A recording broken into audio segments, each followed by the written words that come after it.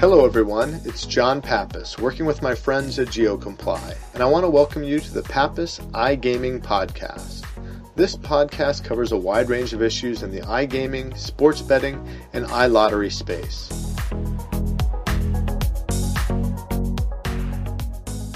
In this edition, we're going to be looking at sports betting in the District of Columbia.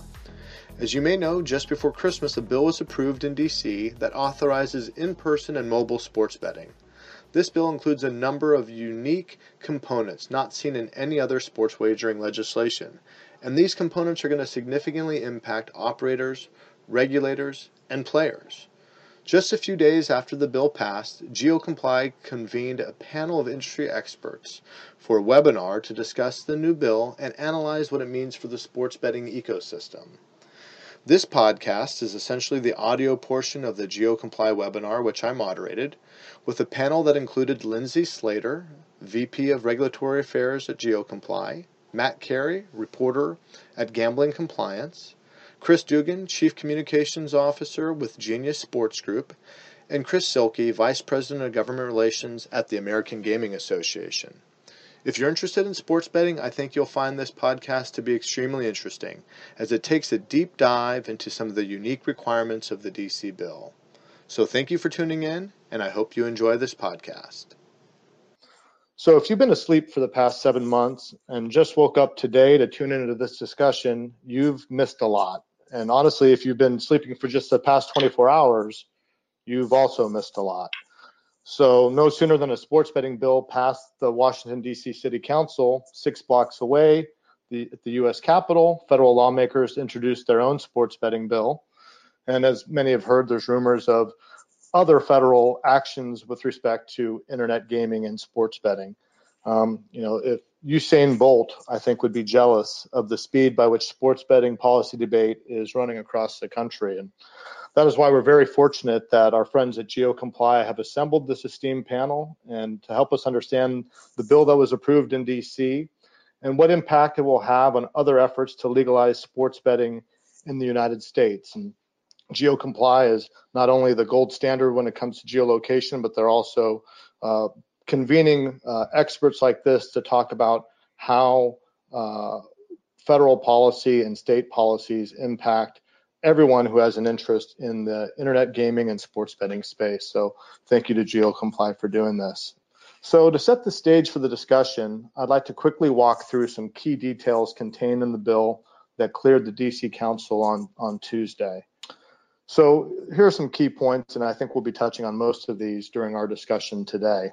The first point is that it establishes the DC Lottery as the sole provider of mobile sports wagering, with some exceptions. It creates a Class A sports wagering facility license for 4 DC sports venues. It grants these Class A licenses exclusivity for their sports betting product, whether it be mobile or in person, at the venue and within a 2-block radius of that venue. It also allows for Class B licenses to operate in-person and mobile sports betting at restaurants, bars, and hotels. It also allows for existing lottery retailers to apply for a license to offer sports betting. So if a convenience store or another store has lottery products now, they can apply for a license and offer what I likely believe a kiosk-style sports betting. It upholds the prohibition on gambling on federal property and federal lands. This is an interesting characteristic of the DC bill that we will be discussing. It also requires licensed operators to partner with minority and women-owned businesses, again, a unique feature of the DC bill. There was no mandated integrity fee, as was discussed and included in previous versions, but removed. And then finally, because the DC lawmakers have said all along that they're going to do this and it may need to be improved in the future, they are directing in 2 years that they do a study that evaluates how DC sports betting is performing in relation to other jurisdictions. So there's a lot of things obviously to cover here today, and I want to jump right into it by asking Matt from Gambling Compliance, who's been covering this since Jack Evans introduced his bill just really a few short months ago. And, as he said on Tuesday, he wanted DC to act really quick and act before any surrounding states could pass their own bill. And he obviously believes in a first mover advantage. So, Matt, how did we get to the bill that passed on Tuesday? And are there other hurdles to clear before DC begins implementing its sports betting program? All right, John. Well, thanks for having me, first of all. And it's like you said, the biggest stated goal for DC Council was they wanted to get out in front of Maryland and Virginia, and they wanted to try and capture a good chunk of the market share early. And with so many commuters coming in from those states, coming to the district every day for work, I mean, I get it. I'm one of them. So this bill kind of turned into ground zero for a lot of different fights that are happening in sports betting debates all over the country, whether it's leagues versus operators over integrity fees and official data, or it's the battle between traditional casinos and state lotteries to try and gain a foothold in the sports betting market. And here in DC, the lottery clearly won out. They have basically a monopoly over legal and retail and mobile betting in almost the entire district. It's something that the CFO and the lottery pushed for pretty hard, and they fended off a pretty significant lobbying effort. I mean, the heavy hitters from operators were here, the leagues were active in lobbying here, and the local sports teams, Ted Leonsis' Monumental Sports, which owns the Capitals and the Wizards, the Washington Nationals, they were all aligned. It was an unlikely alliance between the group trying to advocate for a more competitive market here. The hurdles for them here is, first, it's getting the bill to become permanent law. That needs the mayor's signature, which everyone's expecting. It also needs a 60-day review period from Congress. That would require action from both houses and the president's signature. That's a pretty rare occurrence, very rare occurrence in DC for a DC council bill.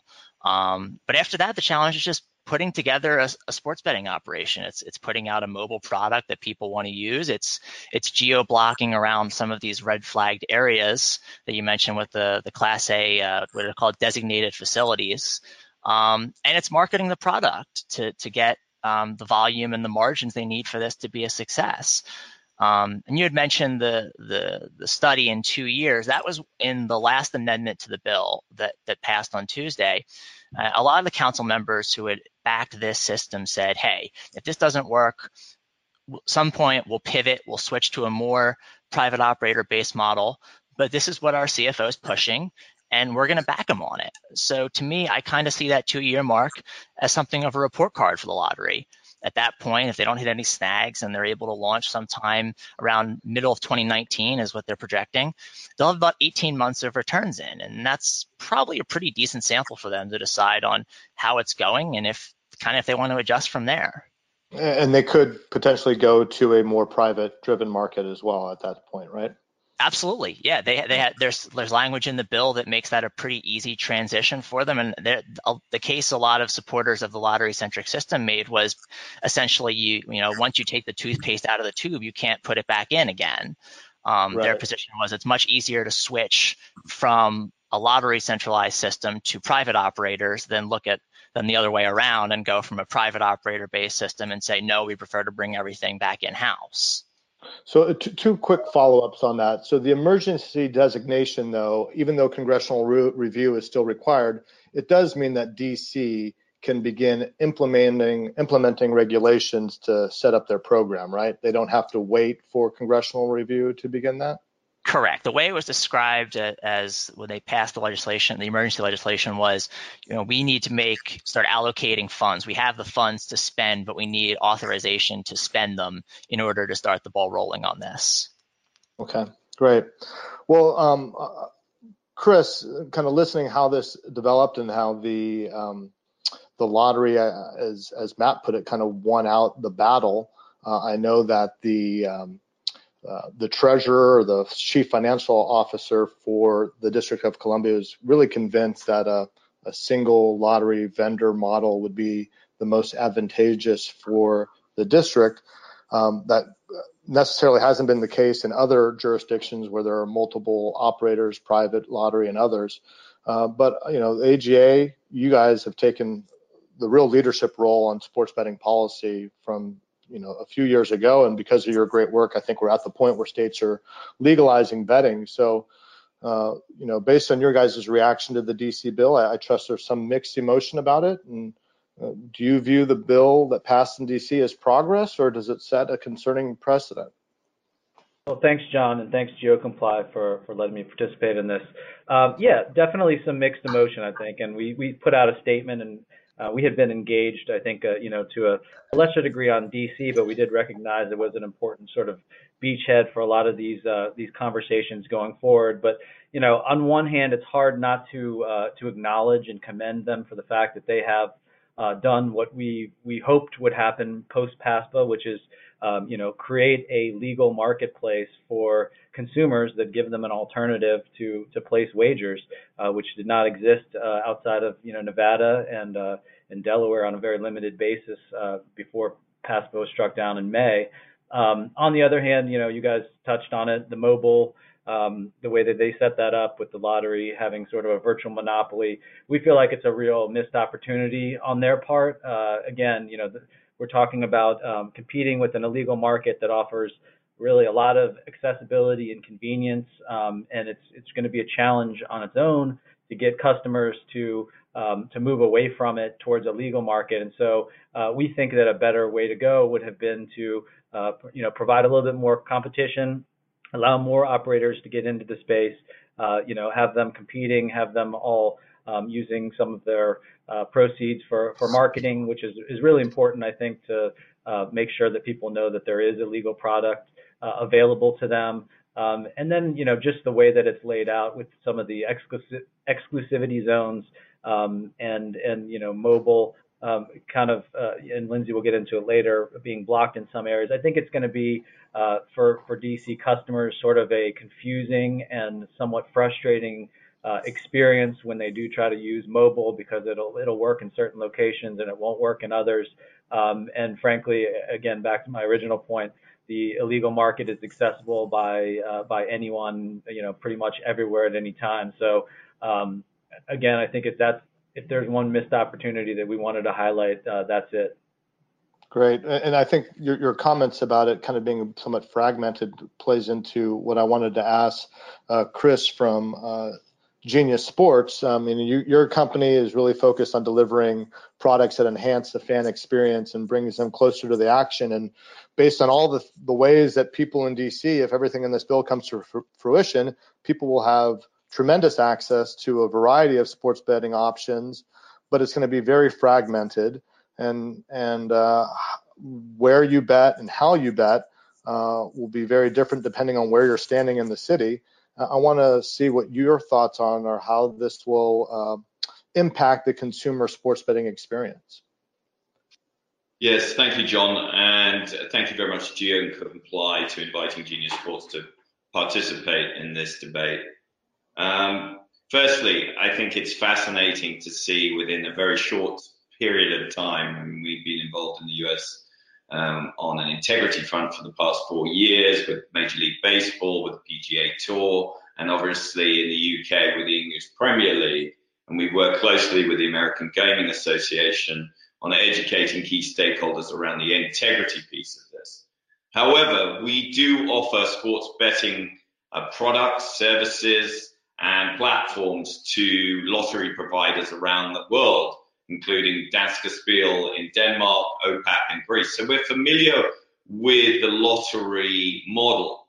However, as Chris quite rightly pointed out, if you attempt to limit the competition in a sports betting environment, you risk customers looking for other options in the market, because as America knows more than any other free democracy and free market in the world, where you have competition, you have innovation, and where you have innovation, you have diversity of product sets, and you have an attempt on the part of different businesses to compete for consumer attention.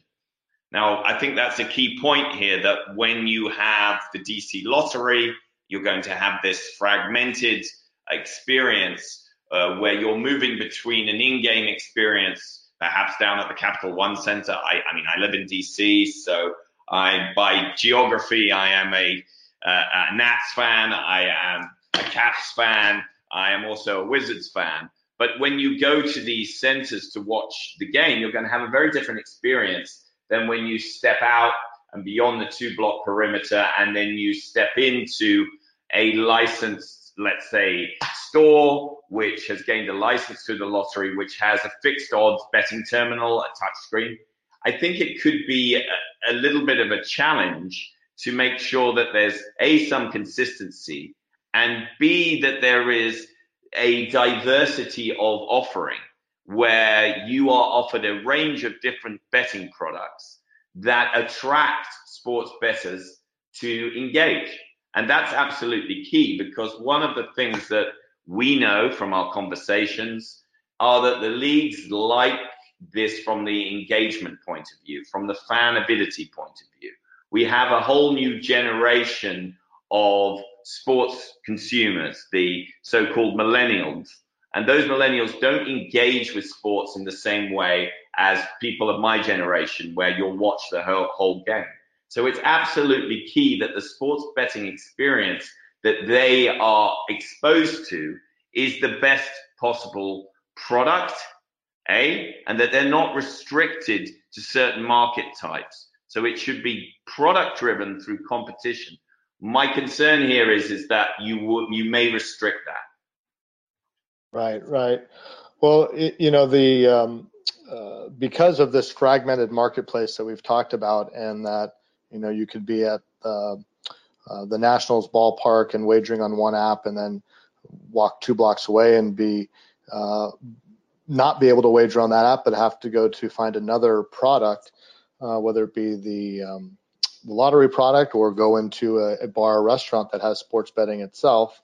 It creates, I think, a really interesting challenge for geolocation, and that's why Lindsay from GeoComply, your company is kind of the trusted partner for regulators and operators, because your technology ensures that they're not in violation of federal laws, and in this case, violating any of the exclusion zones that are established in the DC bill.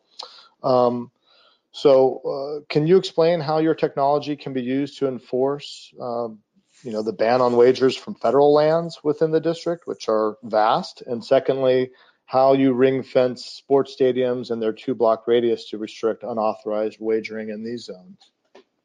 Sure. Yeah. Thanks very much, John. This DC prospect of sports betting is the most unique use case I think we've ever encountered. DC is a 7 by 10 mile area. It's tiny. So, there are the whole state of New Jersey is accepting online sports bets. It's enough of a challenge to ring fence that area when you have the greater New York City area so close to the state. This kind of takes things to a whole new level, not just because it's such a tiny area where you need very accurate geolocation technology to ring fence the district and ensure you're only taking bets from the allowed area, but then things get even more complicated with the idea of federal land. So the bill also details how gambling in any form on federal land, that would include anything administered by the national parks or owned by the government, has to be blocked. Obviously, this is already something that the lottery would be following in terms of where they approve retailers who sell lottery tickets. And the same would go for any in-person sports betting. But when you're talking about mobile sports betting, the map that you see here, all those green areas, you'd have to cut out and make sure that when you're on your mobile app, be it the DC Lottery app or any other licensed operator's app in their designated zones, that you would be blocking all traffic from those areas. It's definitely possible, but I would say it's going to present a unique challenge, like Chris Dugan was speaking about, for tourists walking around the city, trying to understand what app they're supposed to be on and why they can or cannot play as they wander from block to block. within the city. Is the concern there that consumers will then just kind of get frustrated by not knowing and choose not to play, or even worse, revert to kind of the illegal sites that they may have been using before legalization came to DC?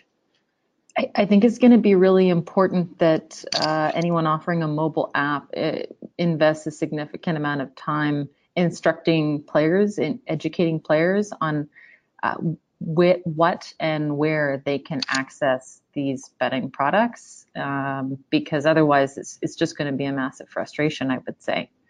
Right. If you want to flip to the next slide, we can talk a little bit about these areas around the sports facilities. So the bill specifies that within these 4 designated facilities and the 2-block radius around them, they will go to licensed operators who will have the right to offer their app rather than the lottery's own app. So for anyone who's traveling all over the city, they're going to need to know that at home I can use the lottery app. When I go to a hockey game, I may need to install another app and use that one within the arena, within the couple blocks around it. And then ensuring that all the technology built into this is ring fencing the appropriate areas for the appropriate apps to keep everyone where they're supposed to be. Right. Well, I think challenges are abound, and we'll get to another slide a little later in our discussion that kind of shows kind of why that might be a challenge and of interest to some of the folks who are already engaged in the sports betting space in other jurisdictions and saw DC as an opportunity, but may not be as enthused about it now. We had a question from a panelist here, or from one of our attendees, and I want to get to it because I think it's a good question. It's something that should be clarified. It asks, will a third-party operators be able to operate with a license issued by the lottery, or is the lottery going to be the risk management company where the physical location would be license holder and the lottery? So essentially, is the lottery itself going to be operating, or are they going to be working with a third party? Is there anybody who would like to take that?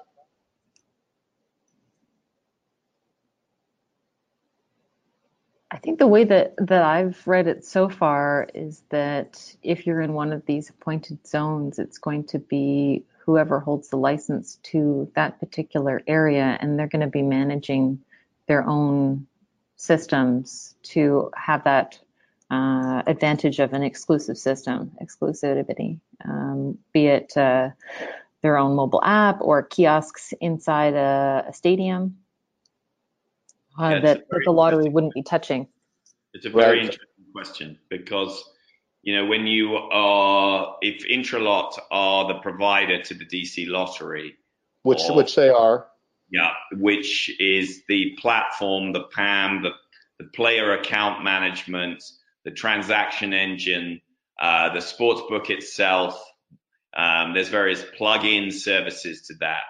But where the trading takes place is the big question. So where the trading on the games takes place. Now, whether that is provided through Intralot or a third-party provider, TBD. However, it is a very, very good question. Like, will Intralot work with other partners, and how will the licensing around that work? In a nascent market in the US, and New Jersey has certainly led the way since PASPA was struck down. The New Jersey Department of Gaming Enforcement and Director Reebok certainly are thought leaders and understand this market. The District of Columbia and the lottery have to think very carefully how this is going to work.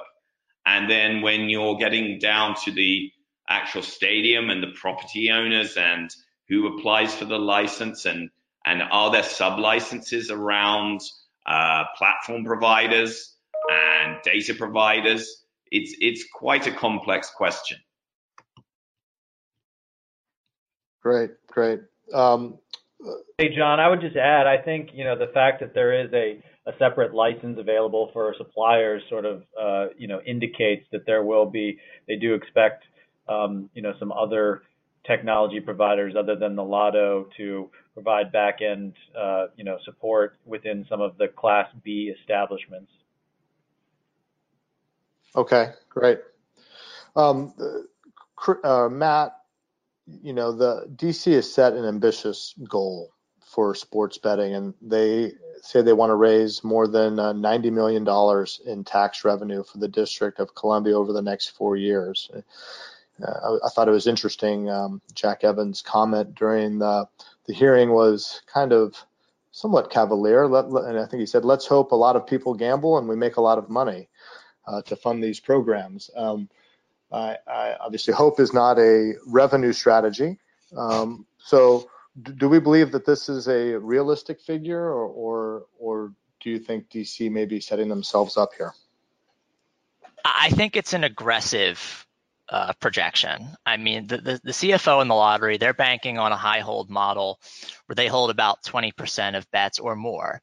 A typical Vegas style sportsbook holds about 5 to 10%. New Jersey in its first few months has held about 6%.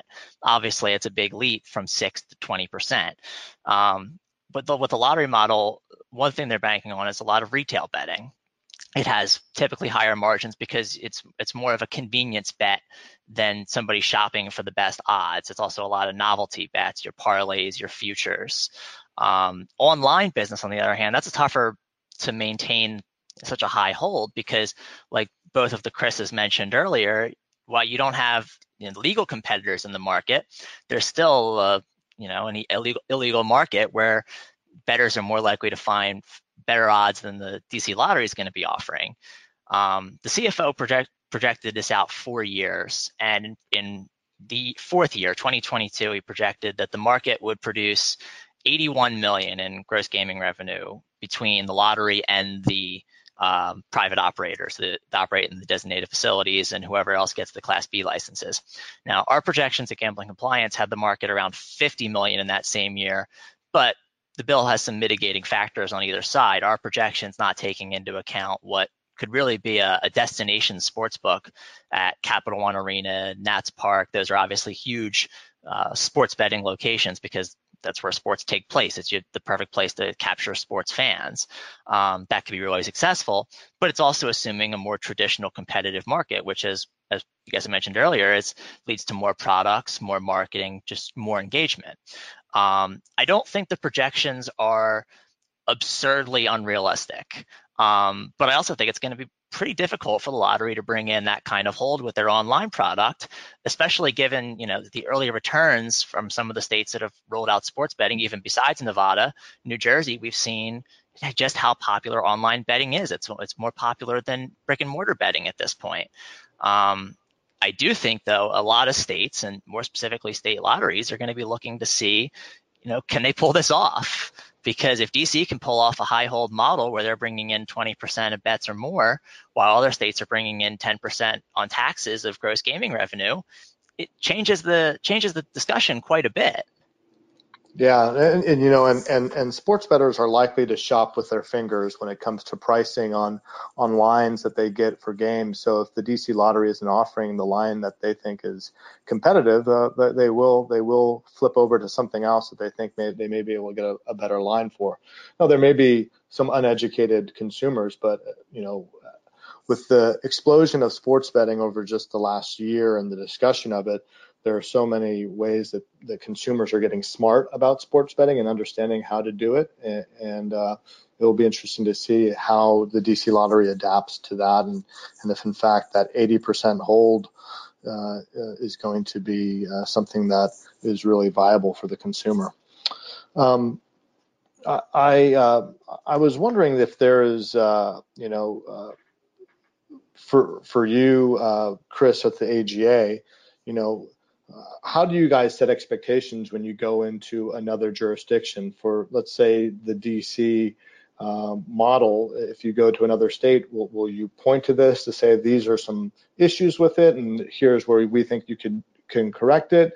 If the DC model over the next year doesn't produce the revenue that's promised, will that be a challenge for you when you go to other states, that they'll point to that and say, well, look, DC isn't doing what they said, then that means we're not going to be able to raise the revenue that we want to. So how do you guys manage something like that when talking to other jurisdictions and looking at DC, whether it will succeed or fail?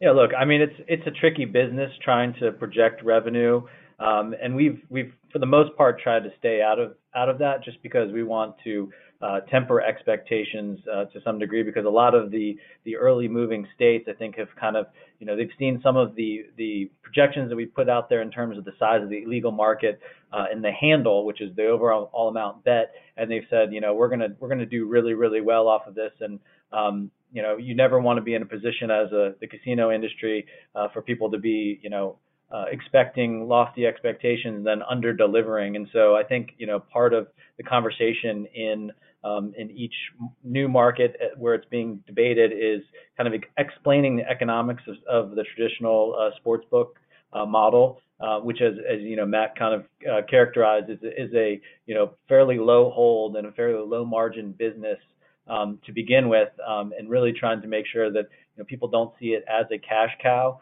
Now, I think we'll have enough data points with New Jersey and Pennsylvania and some of the other jurisdictions out there where you will start to get a real picture, within the review period that DC set out of 2 years, where you can make some sort of apples to apples comparisons about whether their model is successful versus some of the other states that have adopted different models.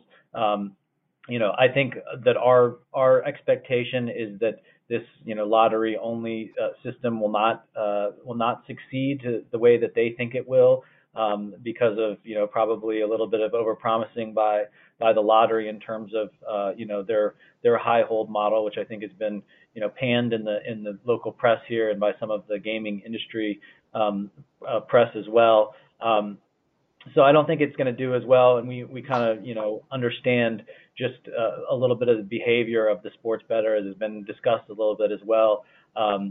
So it'll all be interesting to see how things play out. But this is certainly, as we move to different jurisdictions, this is not going to be a recommended sort of blueprint for how to move ahead. And I think we'll be raising the same kind of concerns if this starts to become a model that other states pursue. But I would imagine DC is very unique in that it doesn't have any casino gaming operations here. The Lotto was a strong voice, as you kind of hinted at in your intro remarks, and really not many people with no casino gaming here knew how to effectively lobby the DC Council, and I think that kind of showed in the final results.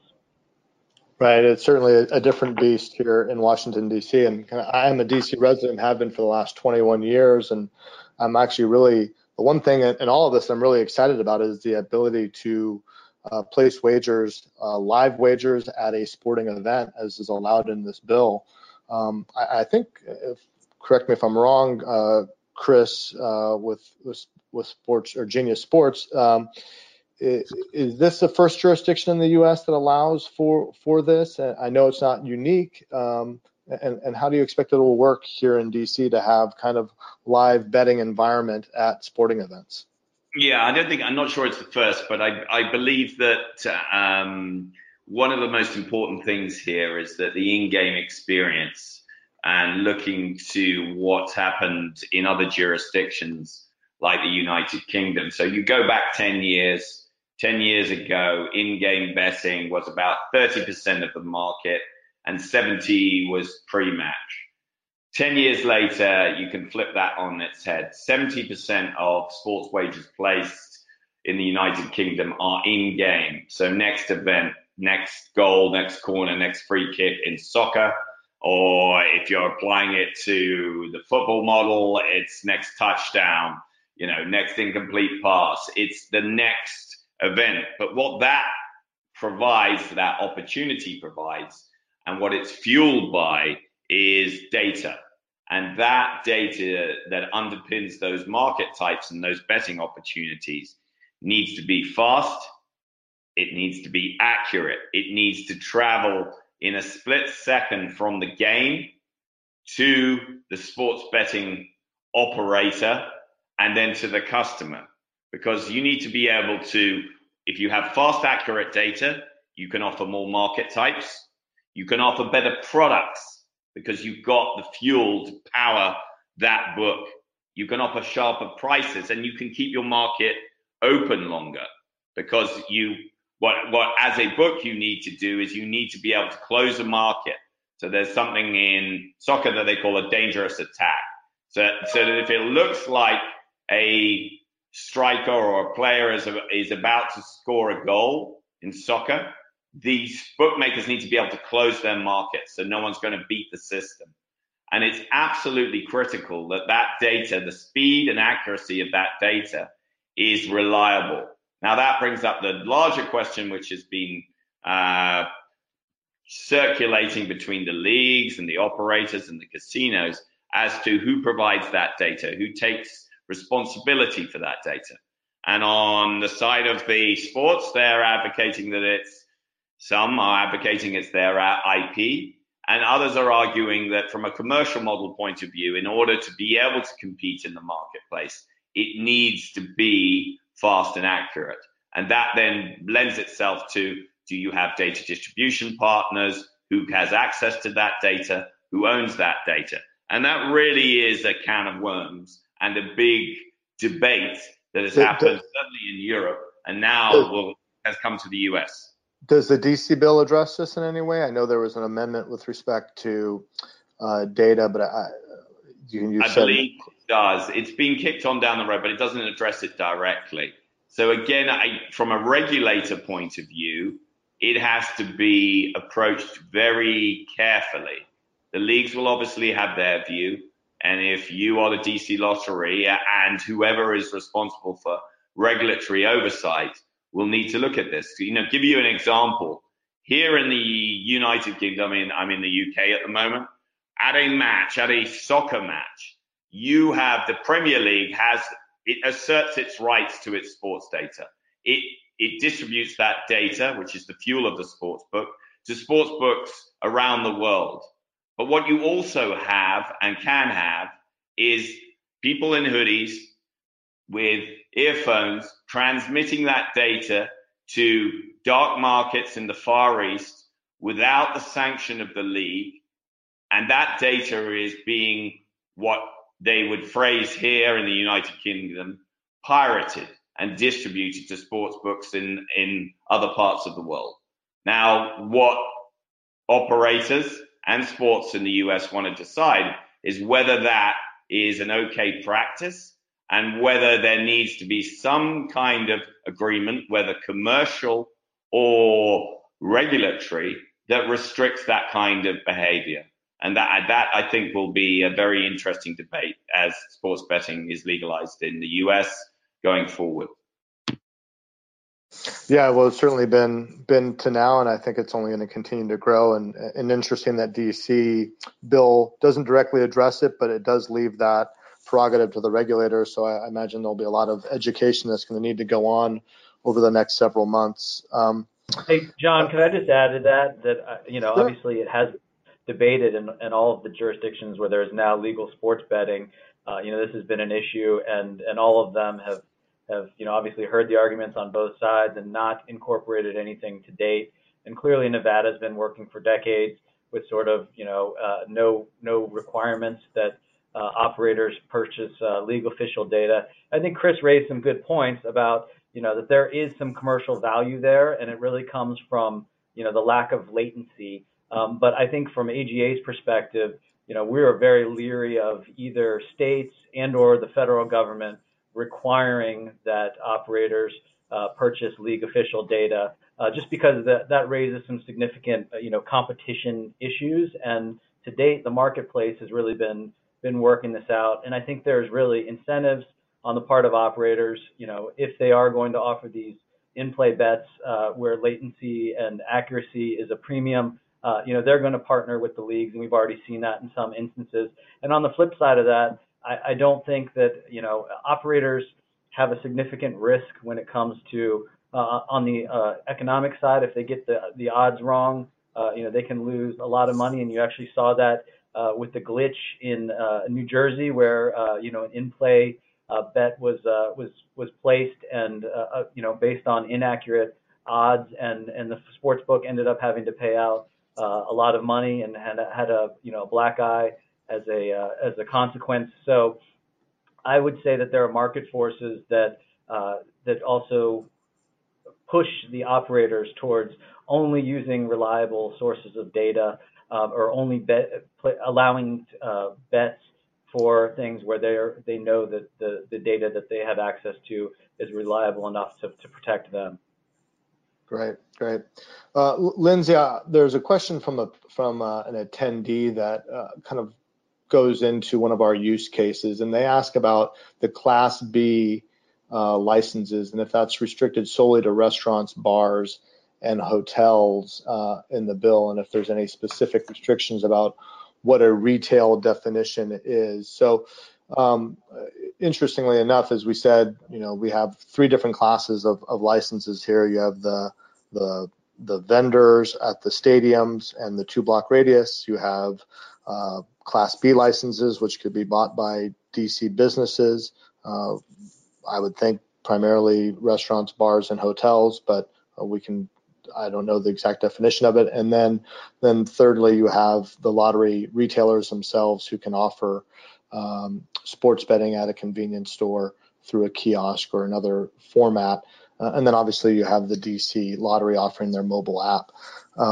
So there's obviously all these challenges here. First, do you know, Lindsay, or anyone on the call, on the panel, know what the definition of who would be able to apply for a Class B license is?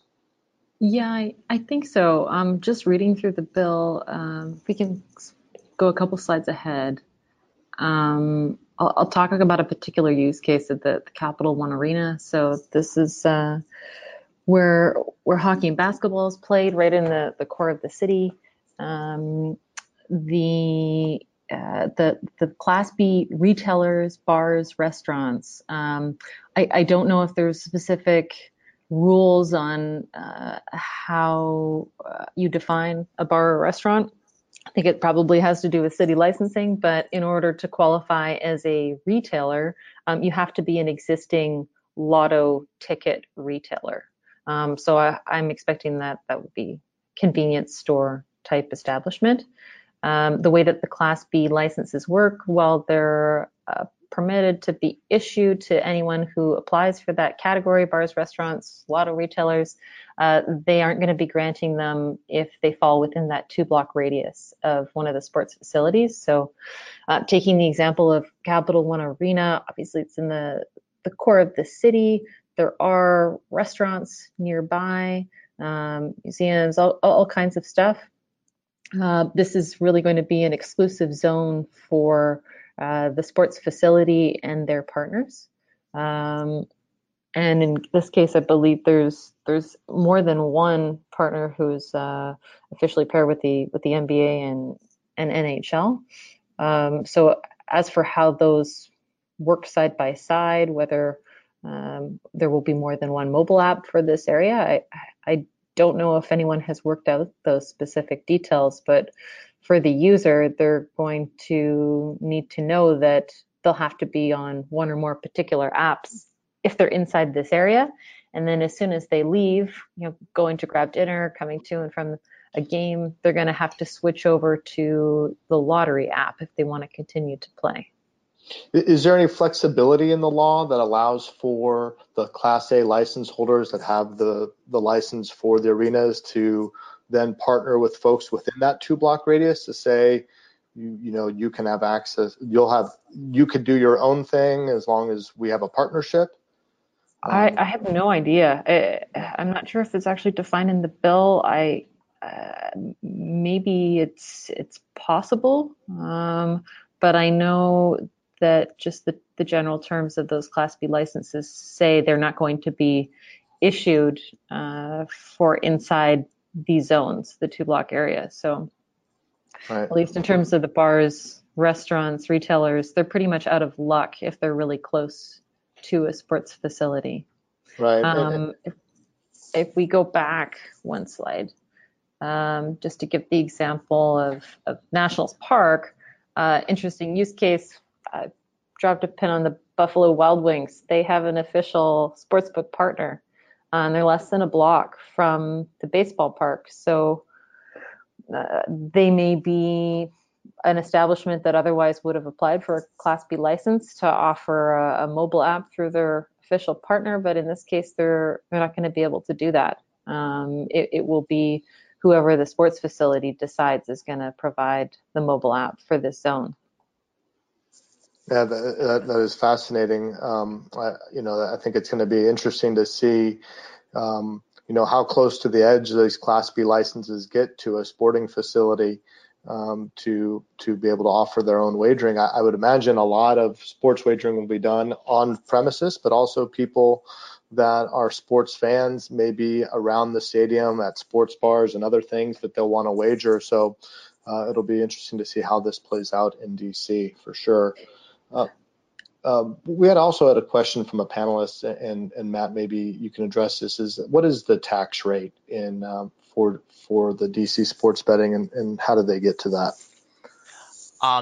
In DC, it's going to be it'll be a 10% tax rate on any of the private operators. So anybody who's in the designated facilities, the Class A licenses, anybody who's in a Class B license, it's a flat 10% because it's either mobile on site or it's in-person betting. And then after that, there was when the council have talked a lot about pivoting basically, and the way that's kind of structured is if they would eventually go to a more private operator-based model, it gives the authority to enforce a 20% tax rate on mobile betting if they were to go in that direction. But as currently it stands, it's the 10% tax on any of the private operators who would be taking bets on the Class A or Class B licenses. Okay, great. So this is a question for Chris. We are in Chris with AGA. We are in the shadow of the U.S. Capitol here in Washington D.C. And what the D.C. City Council has done, I'm sure is going to be closely looked at by D.C. lawmakers. And as everyone probably knows, federal lawmakers have introduced their own bill recently. So Chris, how do you think D.C. will be viewed under the microscope of Congress, or do you think it'll have any impact at all? It's an interesting question, and certainly I think it can cut both ways. I mean, we're located in DC. AGA has our headquarters here, and often, our main role in engaging the Hill is educating them, and a lot of times it's hard to really make them understand things like sports betting or the back of house operations for a casino without bringing them there. So on one hand, if you do have a very kind of polished professional sports book being run at Nat Stadium or at the Capital One Arena, it may be a great opportunity to build some educational programming around that, get people more comfortable with the idea of sports betting and really how well run it can be and how much thought goes into it. On the other hand, there are some things that we're certainly mindful of in terms of if there's oversaturation of advertising here, or certain members that have already have their kind of minds made up about sports betting, are seeing it everywhere. That may work negatively against us.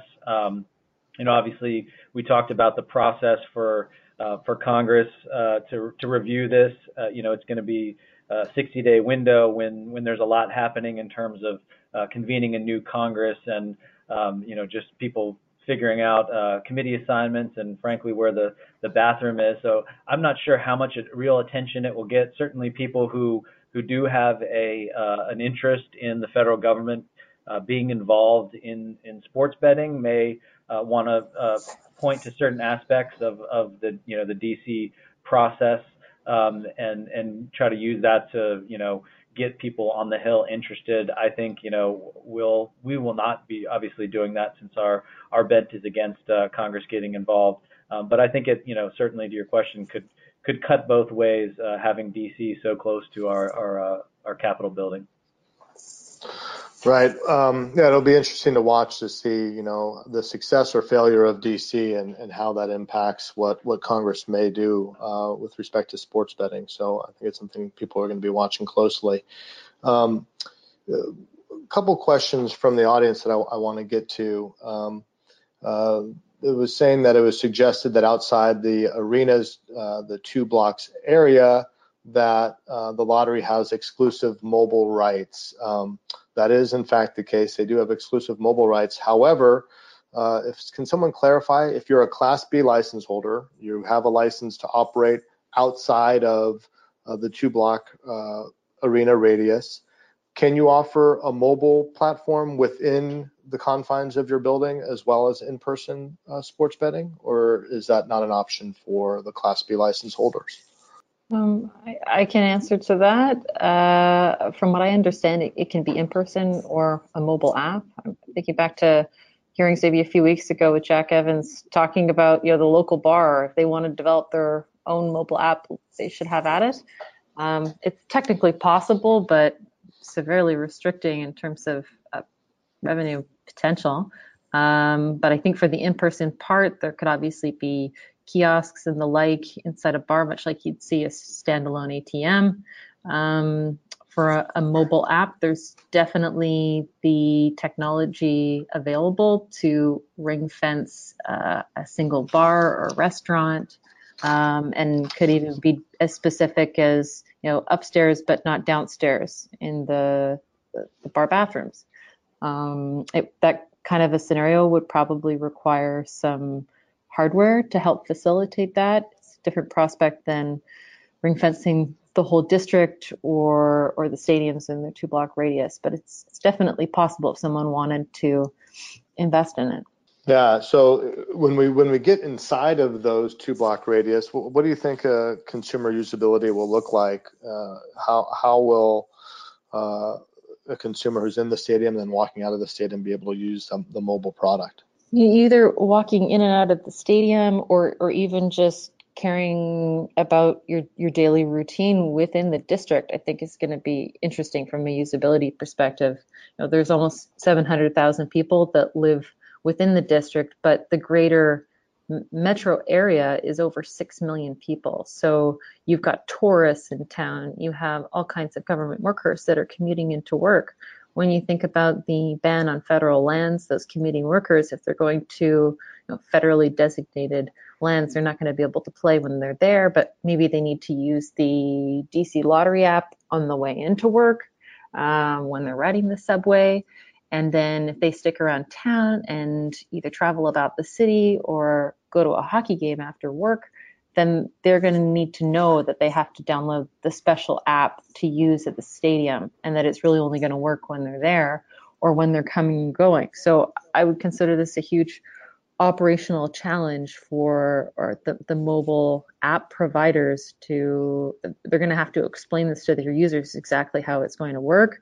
And maybe it's going to come hand in hand with, when you buy a ticket to a sports game, they're going to be marketing to you to download your particular app so that this is what I have to have lined up if I want to do in-play betting when I'm watching a baseball game, that it would be part of your typical experience when you go there. But I would consider it a big possibility for just the average user or the confused tourist who's on the National Mall and going from museum to museum, and they've read about how sports betting is available, but they're going to be blocked if they're on federal parkland and they're at Washington Monument. So education is going to be a really big part of marketing, or else it will be wasted money. And it sets up an interesting dynamic, because then you have a competition between an in-stadia betting experience, let's say on an app, that may be provided by a third-party provider that's different to what the DC Lottery through Intralot may be offering.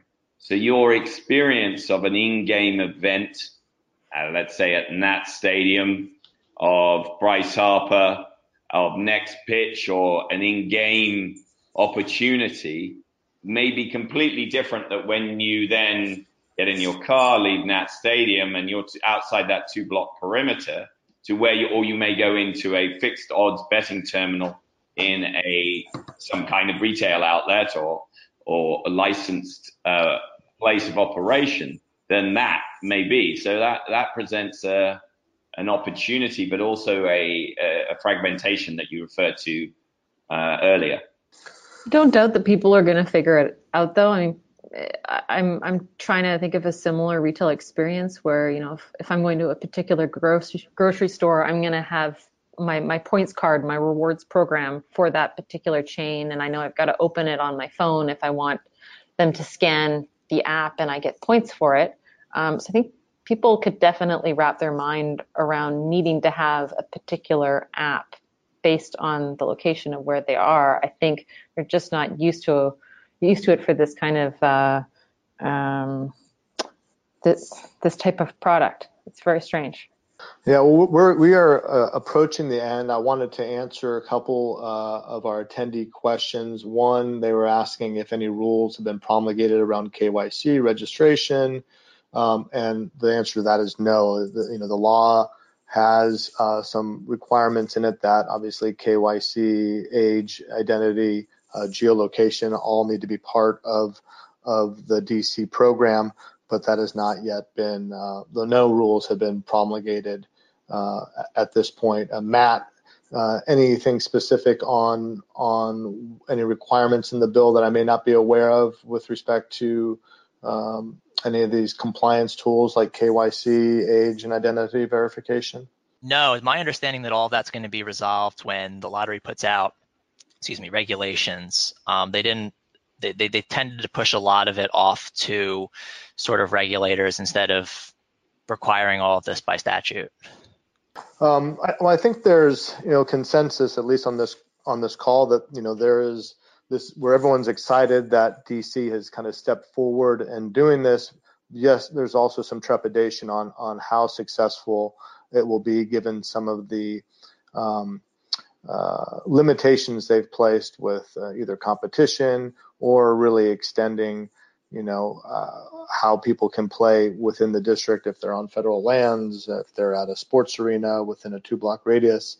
So I think, we're going to see DC play out over the next several months and years, and we have obviously an opportunity for the district to revisit everything within 2 years to say, this isn't working well, or it is working well, and we're going to continue moving forward. And I think with that, we've pretty much come to the end of this webinar. We could have probably kept talking for another hour on so many different aspects of this bill, and maybe we will be revisiting this after the rules and regulations come out from DC. But I want to thank everyone for participating, and thank you to all of our expert panelists for the great information and insight they provided. And just a reminder that GeoComply will be sending everyone that registered a link to the on-demand recording for you to review again or to forward to someone who you think might be interested in this content. So thank you all again, and look forward to you joining a future GeoComply webinar.